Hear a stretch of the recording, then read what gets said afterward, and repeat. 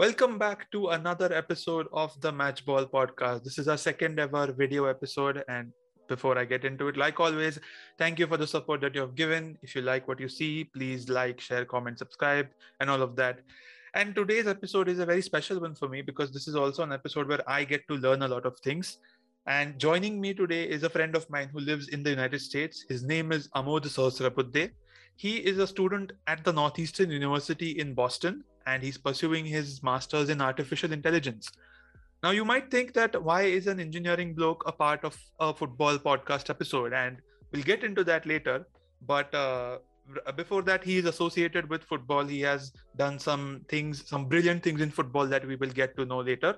And he is a supporter of Manchester United. So we'll jump into it right now and just ask Amod. First of all, welcome, Amod. Thank you for joining me.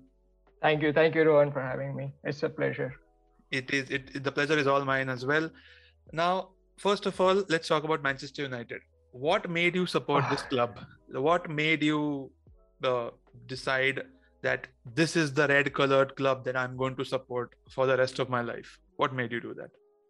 Right. So essentially, I was around in 2007, I believe. My cousins flew from the United Kingdom, and they were huge Man United supporters. I think they still are. I don't know if they changed loyalties.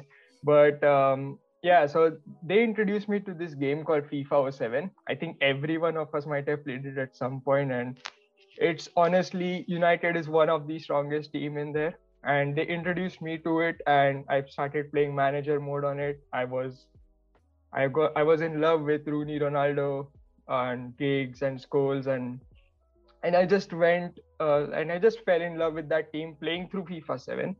And then I looked up their background on Wikipedia, saw the entire Munich debacle, and I mean the way the club always rises from the ashes whenever it is down. They've been relegated, but they came back. Sir Alex, Sir Matt Busby, the great history of the club. I mean, that just sold it to me, and I decided that this is my club and I'm going to support it now. And I'm stuck to them, even though they are in a bad patch, you can say, after Sir Alex.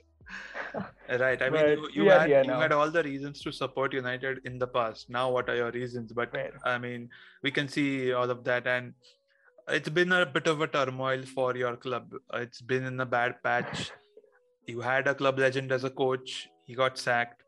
Now you have a German master, a fantastic German tactical coach who is at the helm of things for only 6 months for now. Yeah. So talking about Manchester United, I mean, you had reasons like Rooney, Giggs, and Scholes to support the club, and now and back then also the definition of success was completely different. A trophy-less United season was deemed as a failure. Yeah. And now you've unfortunately not won a trophy ever since Sir Alex left. So without rubbing too much salt into your wounds, I just want to ask you, in this current environment, in this current season under Ralph Rangnick, what do you think is the most realistic expectation of a successful season? What would you think that Manchester United successful season this season would be? What is the most realistic version of that? So if you look at when the season started and with the signings that we made with Varane, Sancho, Ronaldo, obviously, it was looking like we might challenge for the title. So I was not expecting a title, but I was expecting a decent run. I mean, at least stay close to the champion, maybe 3-4 points, somewhere around that region. And it was looking at one point that we were going to do that, but something happened, and in October we just fell apart. I don't know why. And I mean, the Premier League title is pretty much out of the race. I don't think we are going to catch it. Maybe I would say a successful season is we are lacking trophies, maybe an FA Cup, a good run in the Champions League. I would expect at least a semi-final run under Ralph Rangnick. It is going to be tough, but I would expect a semi-final run.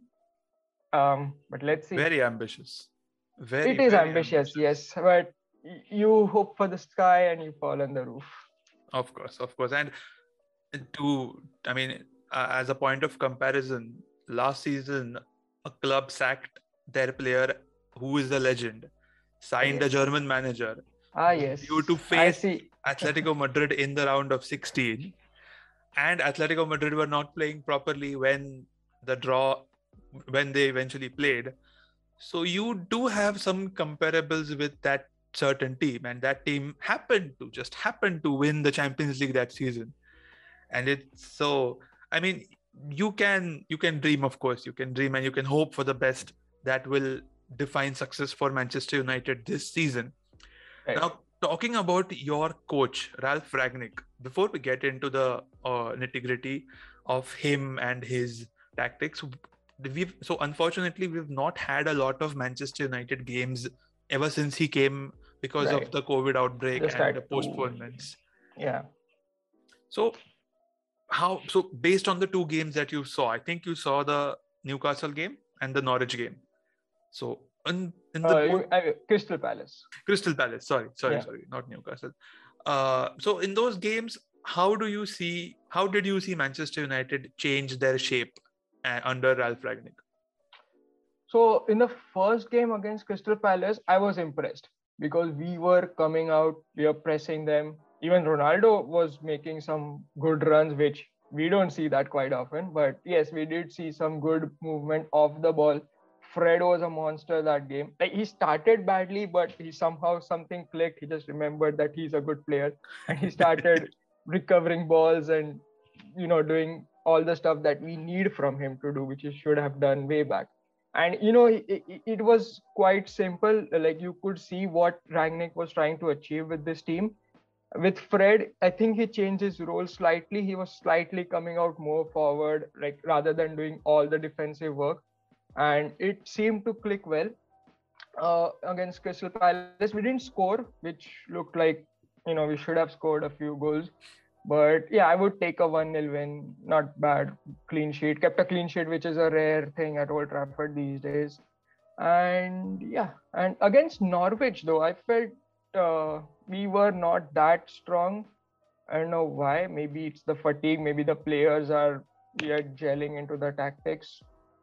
But yeah, let's see. I mean, Norwich game felt a bit awkward. Like, we won, but it didn't look like Norwich were yeah, 20th for a long period of time in the Premier League. It looked the other way around, because they were taking the game to you, but somehow you scraped it through and you won. So I mean, after all, a bad team, despite playing badly, would always want the 3 points rather than playing badly. So it's not sustainable. But for that particular result, I don't think it didn't matter much how you played, given that you needed the 3 points against Norwich. Yeah. Now, talking about Ralph Ragnick, we'll move on to why you're here, first of all. So now Ralph Ragnick, in an old interview, he had mentioned about how the data that you accumulate from the players and the statistics that get compiled, how they impact the training drills that the manager decides for the entire team. Now, you're into the field of data science, you're into the field of interpretation of football statistics. Can you share with me a brief origin story as to what made you embark on this journey? Right. So if we are talking about data science, I had this as a course subject in my engineering, and it was very basic, but somehow I liked the idea of a data science more than a traditional computer science. So just to put it in layman's term, a computer science is more of writing rules for getting an output. So you have the fixed input, you have the rules, and you find the output. That's, in a simple term, that's what a computer scientist would do. A data scientist has the input, he has the output, he will try to find the rules. So he'll try to find patterns between the data and what you can interpret from the data. So in simple terms, that is a job of a data scientist, to find rules, patterns, etc. So in football particularly, there is this YouTube channel called Friends of Cracking, which, if you guys really would want to check it, then I would recommend just Google it. They have a bunch of tutorials and great videos for how you can start this process. So even if you have very limited coding experience, they would begin their thing and they would actually teach you from the very basics. So it's a great opportunity for you, our listeners, to go and check it out. Yeah, so it is run by a bunch of data scientists from very reputed clubs like Professor David Sumter, and they have Laurie Shaw, who is signed with Manchester City now. I think William Spearman did a great pitch control model, which we will talk about later. He's signed with Liverpool. So yeah, it's a very star-studded cast that they have, and they invite guests to give lectures. And Professor Sumter even has a course on his University of Uppsala website. So if you want, we can even check that out because that is free. For like, you can just audit the course, you can see the course material. You cannot get a certificate, but you can check out the contents.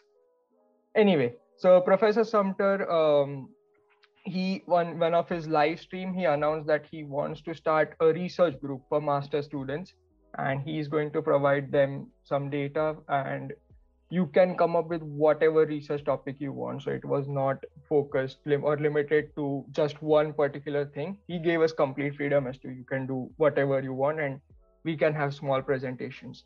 So I sent him my resume and he liked it, he accepted it, and he invited me to the research group. And basically that's how it kind of started. And before that, as usual, I was watching the videos, following his work elsewhere as well, other scientists. And yeah, so in the research group we started, making up with building models for already existing work, but because the data format was slightly different, we had to go and create our own version of it. So essentially we were just replicating code, but it was a bit of work. So we first started with that, and then we went on our own ways. Like everyone did a different project, we gave our presentations on it, and it was a fun time. Yeah. Nice.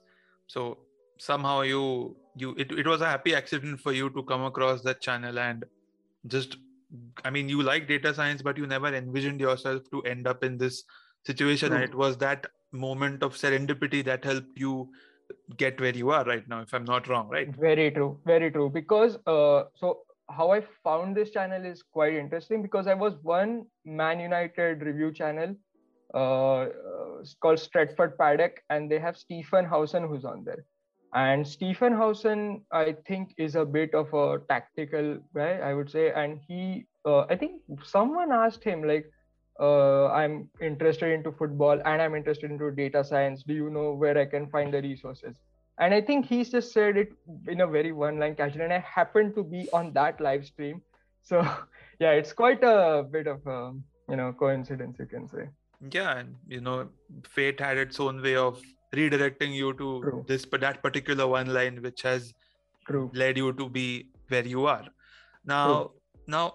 I'll be very honest, I am not an engineer. I'm nowhere even closely related to being an engineer. I don't even know basics of the coding and everything. So you said a bunch of stuff in the previous answer, and I just heard some words which were familiar, like code and data science and models and input, output, all of that. Now I don't understand any of that. So if you can explain to a layman like me, what is it that you do exactly, and how does it help the teams? How would you explain that? Right.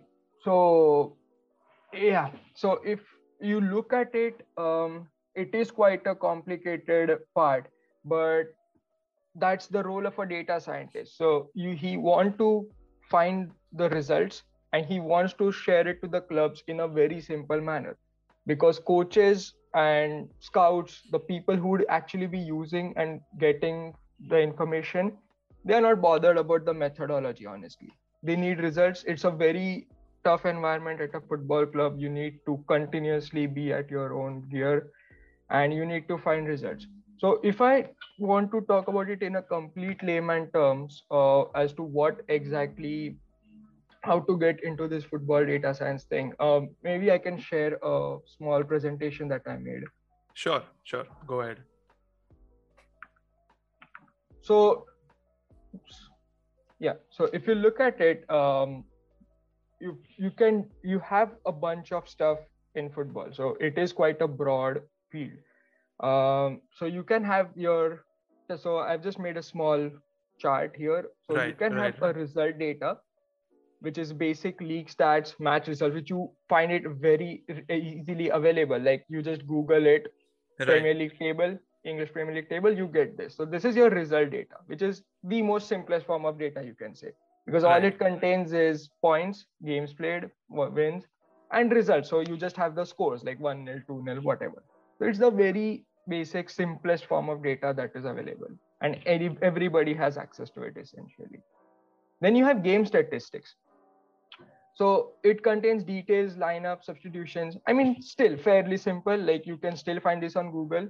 I think Google has that card system where if you just Yep. click on it, then they give out their entire lineup, which Right. is Right. Right. also readily available. Then we go on to player data. So this is mostly FBRF. If you guys have been on FBRF, you would know like they have a bunch of statistics and details that they put out. So it's like their goals, their assists, their XG, their tackles, the aerial duels that they won, percentage, and bunch of things. Right. I think you also And have the the number of aerial duels attempted and number of aerial duels yeah, won. You yeah, have those metrics as well. true, true. And then you have event and tracking data, which is so event data is essentially the entire list of events that happen in a match. So it starts with kickoff, it starts with pass, pass, pass, pass. Let's say aerial duel somewhere. The pass, pass, pass. Let's say another Okay. aerial duel. Tackle, interception. It has everything. Like it has so much going on there. It basically encapsulates a football match. So whatever stuff that happens in a football game, they have every recorded event. What coordinate was that event taking place? So they have the X and the Y coordinate. Oh. And then you have yeah, and then you have tracking data, which is essentially that which is linked to event data in a way that they give you an entire frame. So let's say for an event data, let's say I'm making a pass to you. So my when I make the pass, I have the pass coordinates, the start location of the pass, and you would have the end location of the pass. But event data would not be concerned about who else is around us. Okay. But tracking data will have that information as well. Okay. So you could have the entire 22 players on the pitch. Okay. So in a way, tracking data is more advanced because it links you to the entire pitch. And if you have all the frames of tracking data and you play them in a sequence, you would essentially see an entire game because you would see the Right. ball moving, like if you Right. code it Right. that way. Right. And then you have physical data, which is the physical performance of the player, like their speed, their acceleration, how high they can jump, like everything which is related to their physical conditioning. Yeah, I think And it's I a have black vest that they wear, right? That tracks yeah their. yeah yeah yeah It's I've seen that on the television. I never really knew what it was, but right I figured that it must be something to track their performance. So yeah yeah. true. So yeah, and I've ordered this in such a way from their order of availability. Like these first three things are readily available because you can find them easily on the internet, and you can scrape the data using some Python tools. Python is a programming language, just for Thanks for that. you can scrape the data and you can have this information readily available. Event data is a bit difficult to get, so you have data suppliers such as Opta, StatsBomb, Metrica. So they give out a skill corner. They give out event data and tracking data samples. But if you want for the entire season, then there is obviously a payment structure involved. Right. Right. So it is not available for everybody, but you do have samples which you can work on and try to build your models on top of that. And then you have physical data, which is, I feel like I personally have not worked with this type of data because it is so difficult to procure. I believe I have not seen it anywhere on the internet, or I don't even know sources, because this is very restricted to the club because they want to keep their data very Yep. protected, obviously. Right. So I think, I don't remember if you know this, but there was a big thing back in 2018 or 2019 when Lukaku was just about to leave the club. And I think he leaked some of the statistics about Luke Shaw's average training speed or something like that. And there was a big thing that happened back then. I don't remember any of this, but this. Yeah, but I think there was a bit of a fuss. Something happened. The club was a bit mad. Like, why did you do that? Something. I mean, was happened. it accidental or like he purposefully No, leaked so or? I think they were having a debate as to who is fast, Lukaku or Shaw, or something. Like people were trolling Lukaku. You know how it is with internet Yeah. and Twitter football. So I think somebody was trolling Lukaku like, oh, your first touch, oh, your speed, you're not this, you're not that. And he just revealed the entire statistics of the training match. So yeah, that was, and he deleted it immediately. But it I was mean, enough for a screenshot by at it least was one enough for a person. screenshot. Right. Yeah. Right. And it's out there for people who want to check it. Anyway, yeah. So mostly event data and tracking data are raw. So you can get your results. So essentially, player information is derived from these event and tracking data. So you can build models and you can build machine learning models as well, or you can build physics-based model to get your player data. So you can evaluate a player using this raw event and tracking data, and then you can process your model, like do whatever you want to do, and you can get this information. So for example, let's say this is one of the thing that is built by William Spearman. This is called the pitch control model, the picture on the left, and the picture on the right is an expected threat model. So I would explain what they both are. So essentially, pitch control is very simple to understand. Like, to explain it to you, it is very easy to know.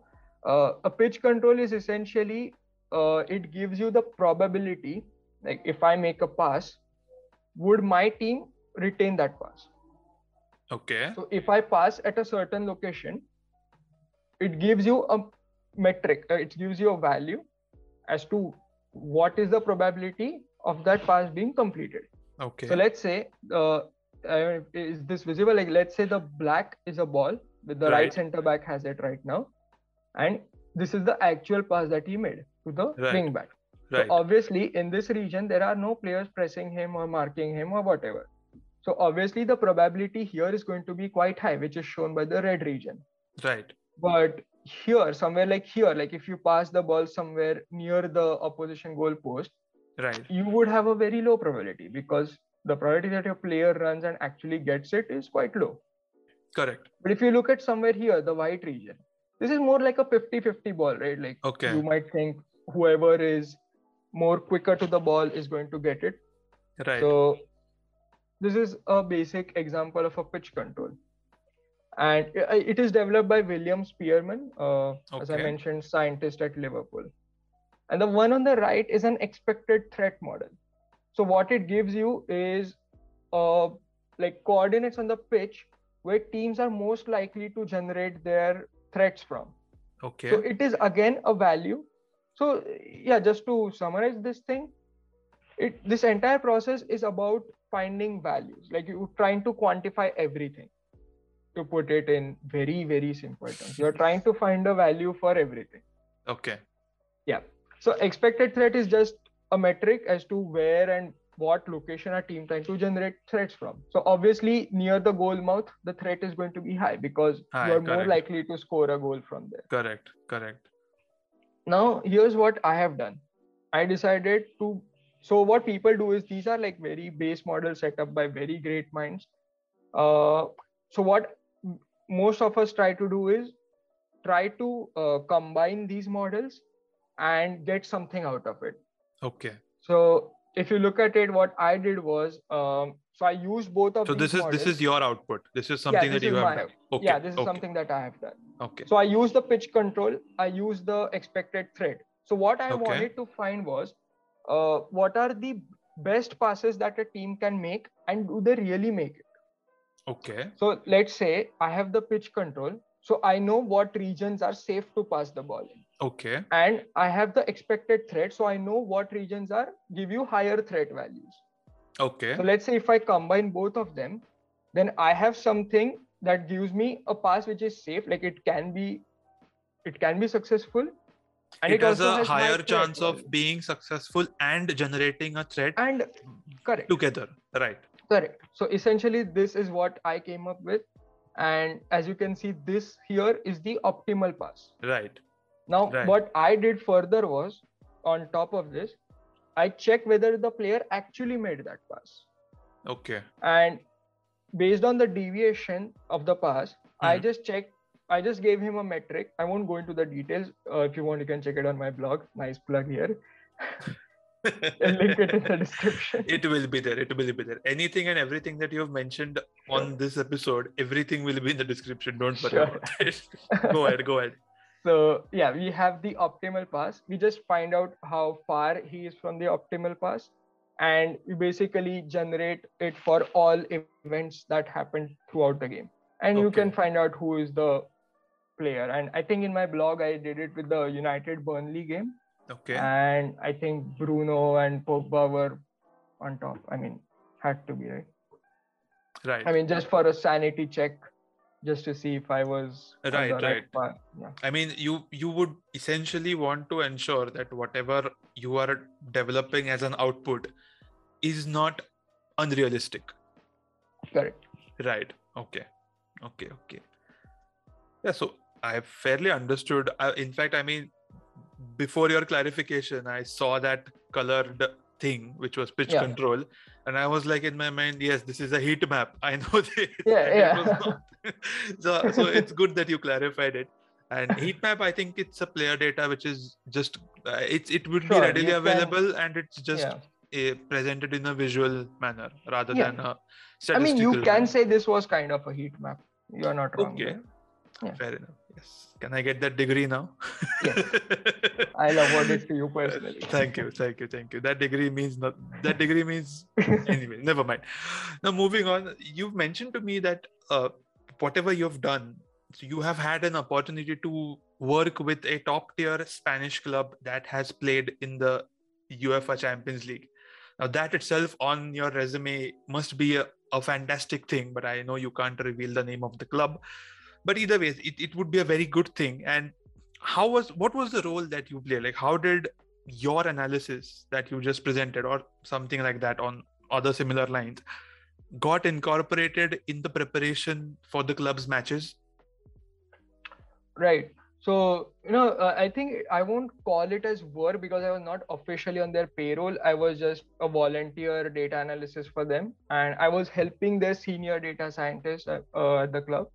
So he was preparing a pre-match analysis report for, they were preparing against a game, a big game.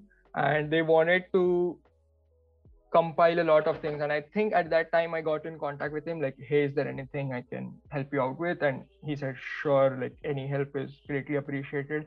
And yeah, so what we did for the pre-match stuff was what the manager and the coaches need. So they want to visualize, they want a lot of visualizations, because like even today, if I showed you the formula, the mathematical stuff, most of the viewers will be bored, like, what is this crap, what is this guy bringing? But if I show you a picture, like, it attracts it, people understand it in a more better way, I would say. Right. Yeah, so visualization is very key for being a data scientist, because that is essentially how you represent your work. And managers and coaches, they don't understand data science and formulas, so you need a way to make them understand so that it is actually relevant across the club. So yeah, so essentially it was just building a match report as to going over the opposition. So I was looking at the opposition, where they are generating threats, the expected threat model, that helped a lot to see where the threats are being generated from. I was looking at their XG, expected goals, it is becoming such a famous metric now. I was looking at XG as to where and what areas will the team try to take shots in. Are there any patterns? What are their approach plays? Like, are they playing with wing backs? So it was not so detailed, to put it frankly. Like, it was just going through the event data and trying to plot it. But it is really helpful in the sense that the manager can visualize it.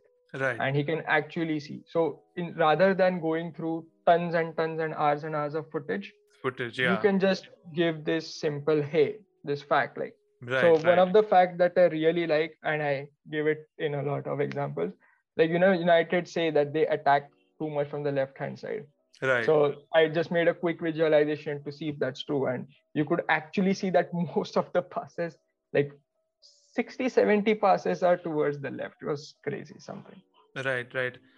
And I mean, first of all, congratulations that you got to work on such a cool job. I mean, if your love for football gets combined with your passion for data science and the other ancillary things, there's nothing like it. And I think so. Whatever you presented, I mean, not you, but any person who presents such visualized data for the managers to use, is that what they have in those files when they make a substitution and they show the player that you're going to do this, you're going to do this? Is that exactly what they show, or is it like, I mean, would it probably be that, or do you have anything else that they might show at that point of time?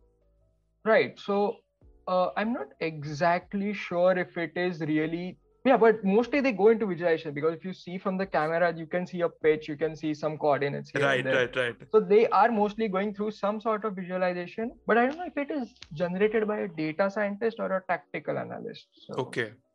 that, So yeah. without going into it too deeply, do you know the difference between a data scientist and a tactical analyst? Like, does a Right. tactical analyst use your findings as his starting point or any other? Yeah. So I think a data scientist would come up with a model, like some new idea, some new innovation of trying to judge a player, and a tactical analyst may or may not. So I don't think it's a hard and fast rule that a tactical analyst will have to look at the data scientist model. He Okay. can come up with his own thing, but he may look at something like XG. So XG is created by a data scientist, let's say. Right. He would look at that, and tactical analyst would kind of try to fit in, like as to where you can use that model. Okay. So it's not necessary for a data scientist to actually like and understand football, but it's crucial for a tactical analyst to understand football more, you would say. I would say it is still important. I mean, yeah, in terms of who, I think they both need some understanding of football and some love and passion here and there, because data science, like whichever domain you choose, may it be finance, may it be stocks or crypto or whatever you are trying Right. to check the data. I think you need some domain knowledge that gives you a good platform as to where you can start with working. So what happens usually is, like for any data scientist, it's not limited to football, but for any data scientist, you would just get the data. It would be raw, it would not be clean. And if Right. you have domain knowledge, then you can easily remove outliers. So for example, in football terms, let's say I get a ball pass which starts at 0 and it ends at 125, but we know Okay. that the pitch is of 120 yards. So if Right. you have that information, then you can easily remove that outlier. Right. But on the other hand, if I didn't know, I would think, okay, cool, 125 is just another number, I would Right. Right. consider Right. it. So in some way, you need domain knowledge for both, I would say. Right. So football, the basics, or more like the more than basics or an intermediate knowledge of football, would serve as the framework for you to Yeah, encapsulate whatever findings you get from your right, models and ultimate right, activities that you do. right. Right. Okay. This is actually very cool. Like, I mean, I'm in awe that you get a chance to work with these clubs, and you provide data which will ultimately, like, you see these players and managers on television, and it would be such a cool feeling that right, that manager has seen something that I have prepared. Yeah, It's not necessary exactly. that he knows your name. He doesn't need to know where Yeah, you are, but yeah. you know inside that He's he has seen my seen work. he has seen your work. Yeah. Right. So now, before I get into the closing section of our podcast, I wanted to ask, do you see yourself doing this as a full-time thing ever? Do you want to do Sure, this as a full-time thing? sure. So I was looking at data science fields anyway. I mean, I would apply to eventually, as I would look for jobs, I mostly look targeting data science companies. So football company is obviously a priority because I would get to learn so much more. Right. and it is something that I love and I have good domain knowledge about. So yeah, I would definitely would love to work at a football club. Right, right. And I hope you do get what you seek for. Fingers crossed. Fingers crossed, right?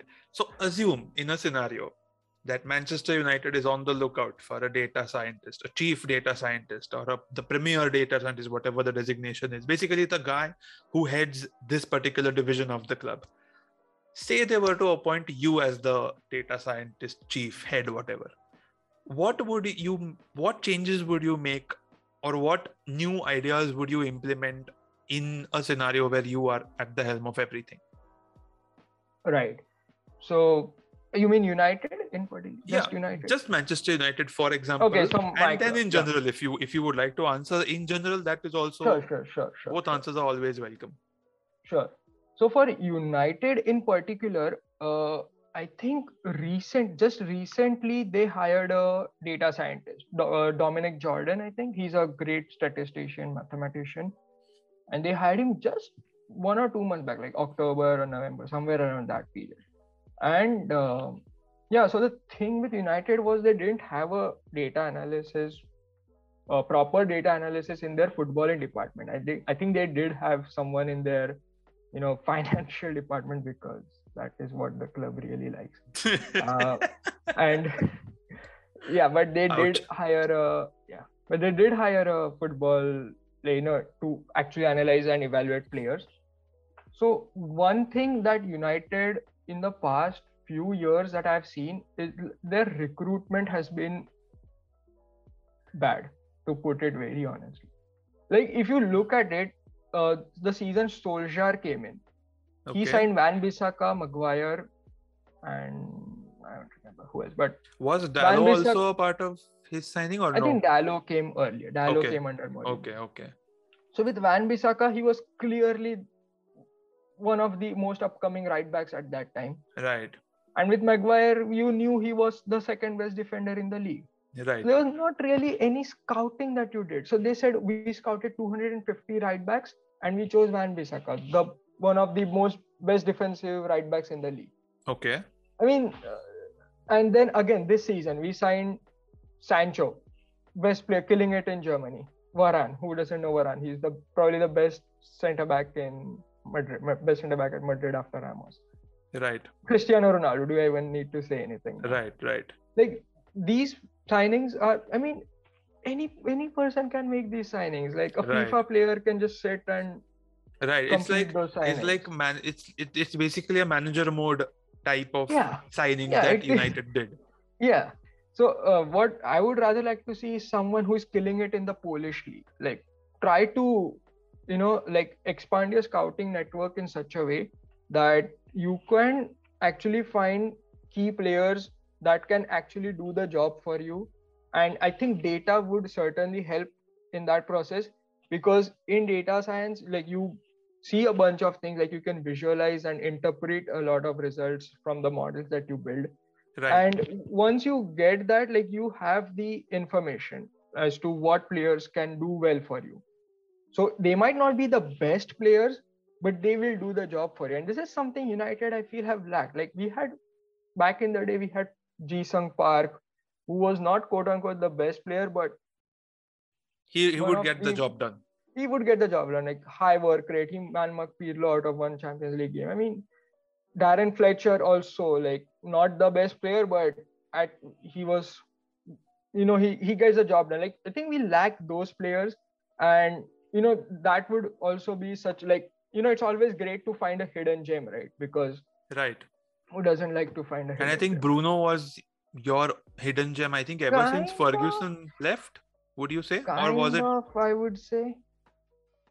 Yeah, I mean, he was doing well before you signed him in the league. To be fair, Bruno was killing it in the Portuguese league. Right. So it was not necessarily that he was a talent who was posting decent numbers and then he burst into form of his life at United.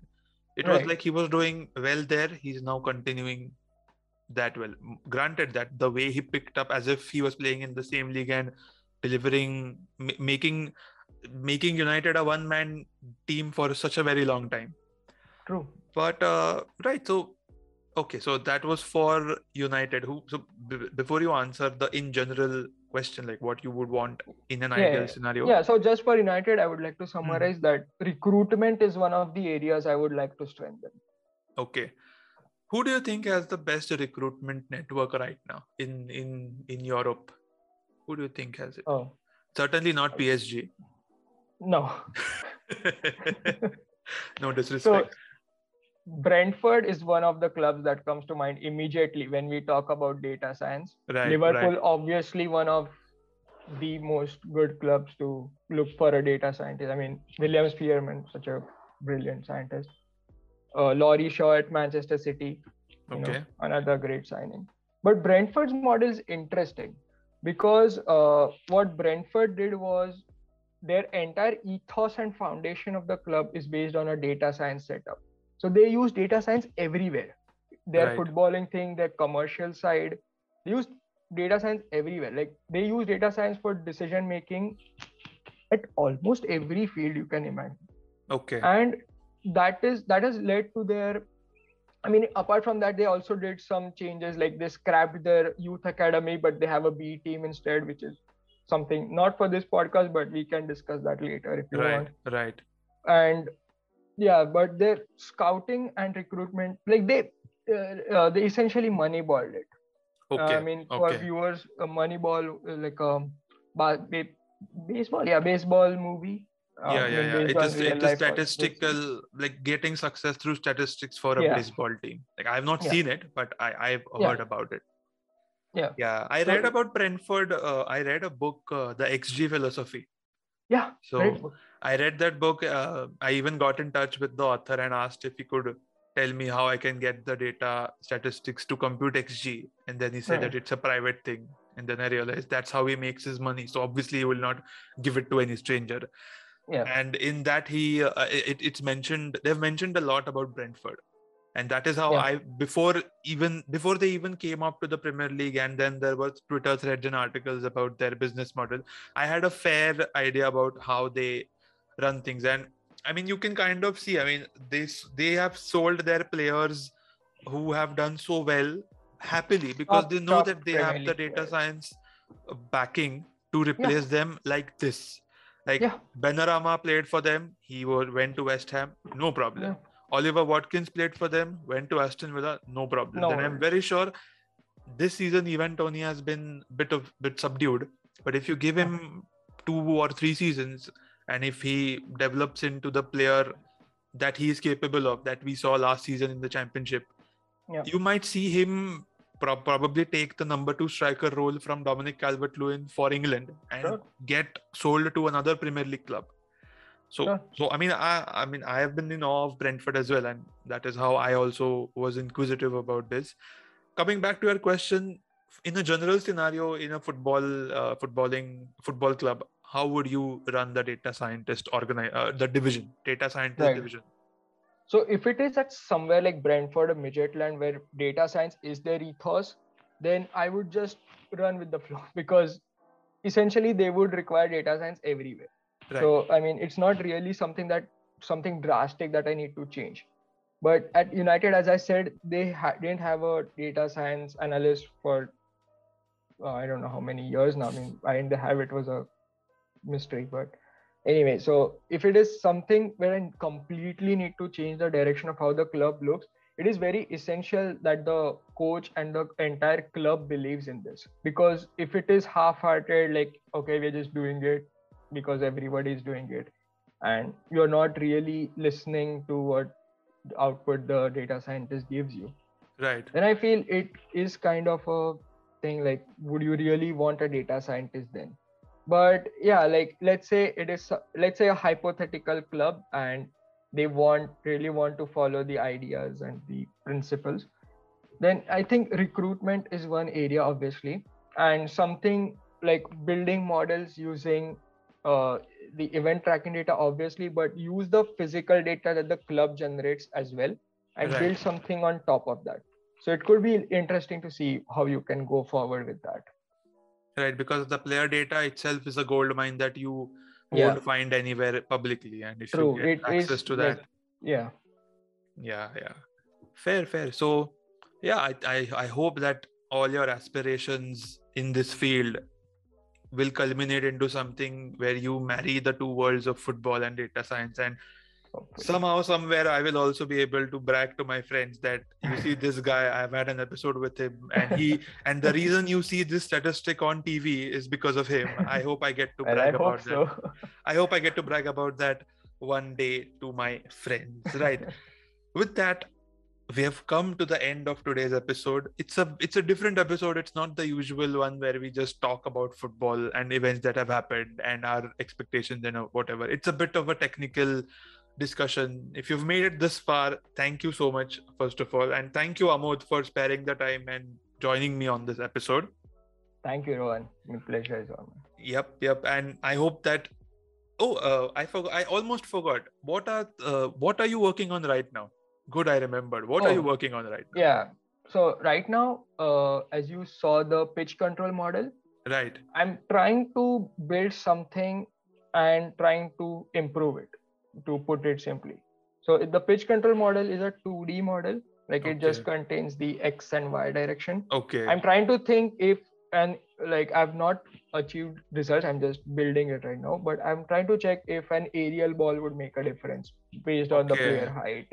So it is Okay. using a bit of physical data, like their heights and their jumping, Okay. and there is a lot of assumption there because I don't have the data. Okay. So there Okay. are certain parameters where I'm just like assuming, okay, this is the height Assuming. that you will reach Okay. based on So available for a statistics. 6 foot person, you would how would you send the ball and how would he receive it? Whether he has to Yeah, jump, yeah, whether yeah, yeah. okay, whatever. So Fair enough. essentially, if height and jumping will make a difference to the pitch original pitch control, so essentially Right. is kind of building on top of that. Okay. So if at all your model reaches your targeted output, then Hmm?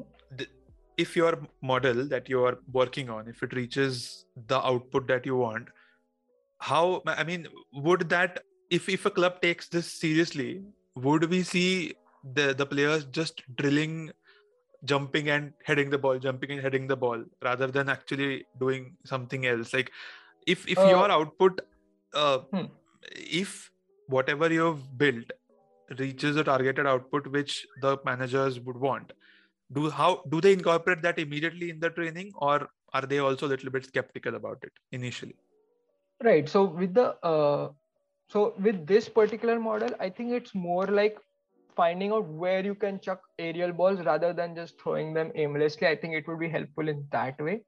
Right. And as to whether they're really incorporating it, I think yes, they are. Because if you look at the XG model, then it essentially says like if I want to put it very in simple terms, the closer you are to the goal mouth and the the narrow your angle is, the higher the Right. probability that the goal goes. Right? Narrow Simple. or wider? It I would be. mean, if this is the goal, and if you're, I mean, here is the goal, and if you're taking a shot from here, I mean, Okay. yeah, I mean, depends on what your normal Yeah, is. yeah, So yeah, I yeah, yeah. assume this as normal or this as normal. Okay, I okay, mean, okay. anyway, like if you're taking narrow, let's say, then it would be different. Okay. Maybe your Okay. probability would be low, but if you're taking it directly in front of it, then your Right. probability would always also be high. So that's Right. what City does, right? Or even Liverpool, like they go high up and then they Right. try to cut their balls inside. So a clear opportunity for someone in the center. Right. And in Right. a Right. Right. football, like these players really try to dominate centers, especially Man City. Right. And I think at Chelsea in this season, they are switching to making Lukaku the focal point, and that is why Yeah. in the initial games where there was him involved, it was always the mid used to give Lukaku a pass. He used to one touch or two touch give it to one of the wingers, and he used Yeah. to run in the middle to make sure that he was there to receive the ball. Right. Yeah. So this must also be an output of a particular model which someone must Yeah. have done. And like I said before, I hope that whatever you are working on, it becomes something which another bigger club, another in another competition, in another crucial match, they will use. And when they win, I'll be happy to receive a text message from you saying that you see how they won, you see how they won recently. That's my thing. That's my thing. Right. So with that, Hopefully. we have reached the conclusion of this episode. Thank you, Amod, for joining me. And I Thank you. hope that you will come back in the future and with Sure. some developments that you have made in this without revealing too Sure. much to the general public. Sure. Everything that Sure. Amod mentioned, I will consult with him before dropping down the links to everything in the description. If you've made it this far in the episode, please give it a like. Please drop a comment. Please give us any and every feedback. It's always welcome. Right. So, with that, we've reached the end of today's episode. Thank you so much. And we shall catch you all in the next one. Bye bye.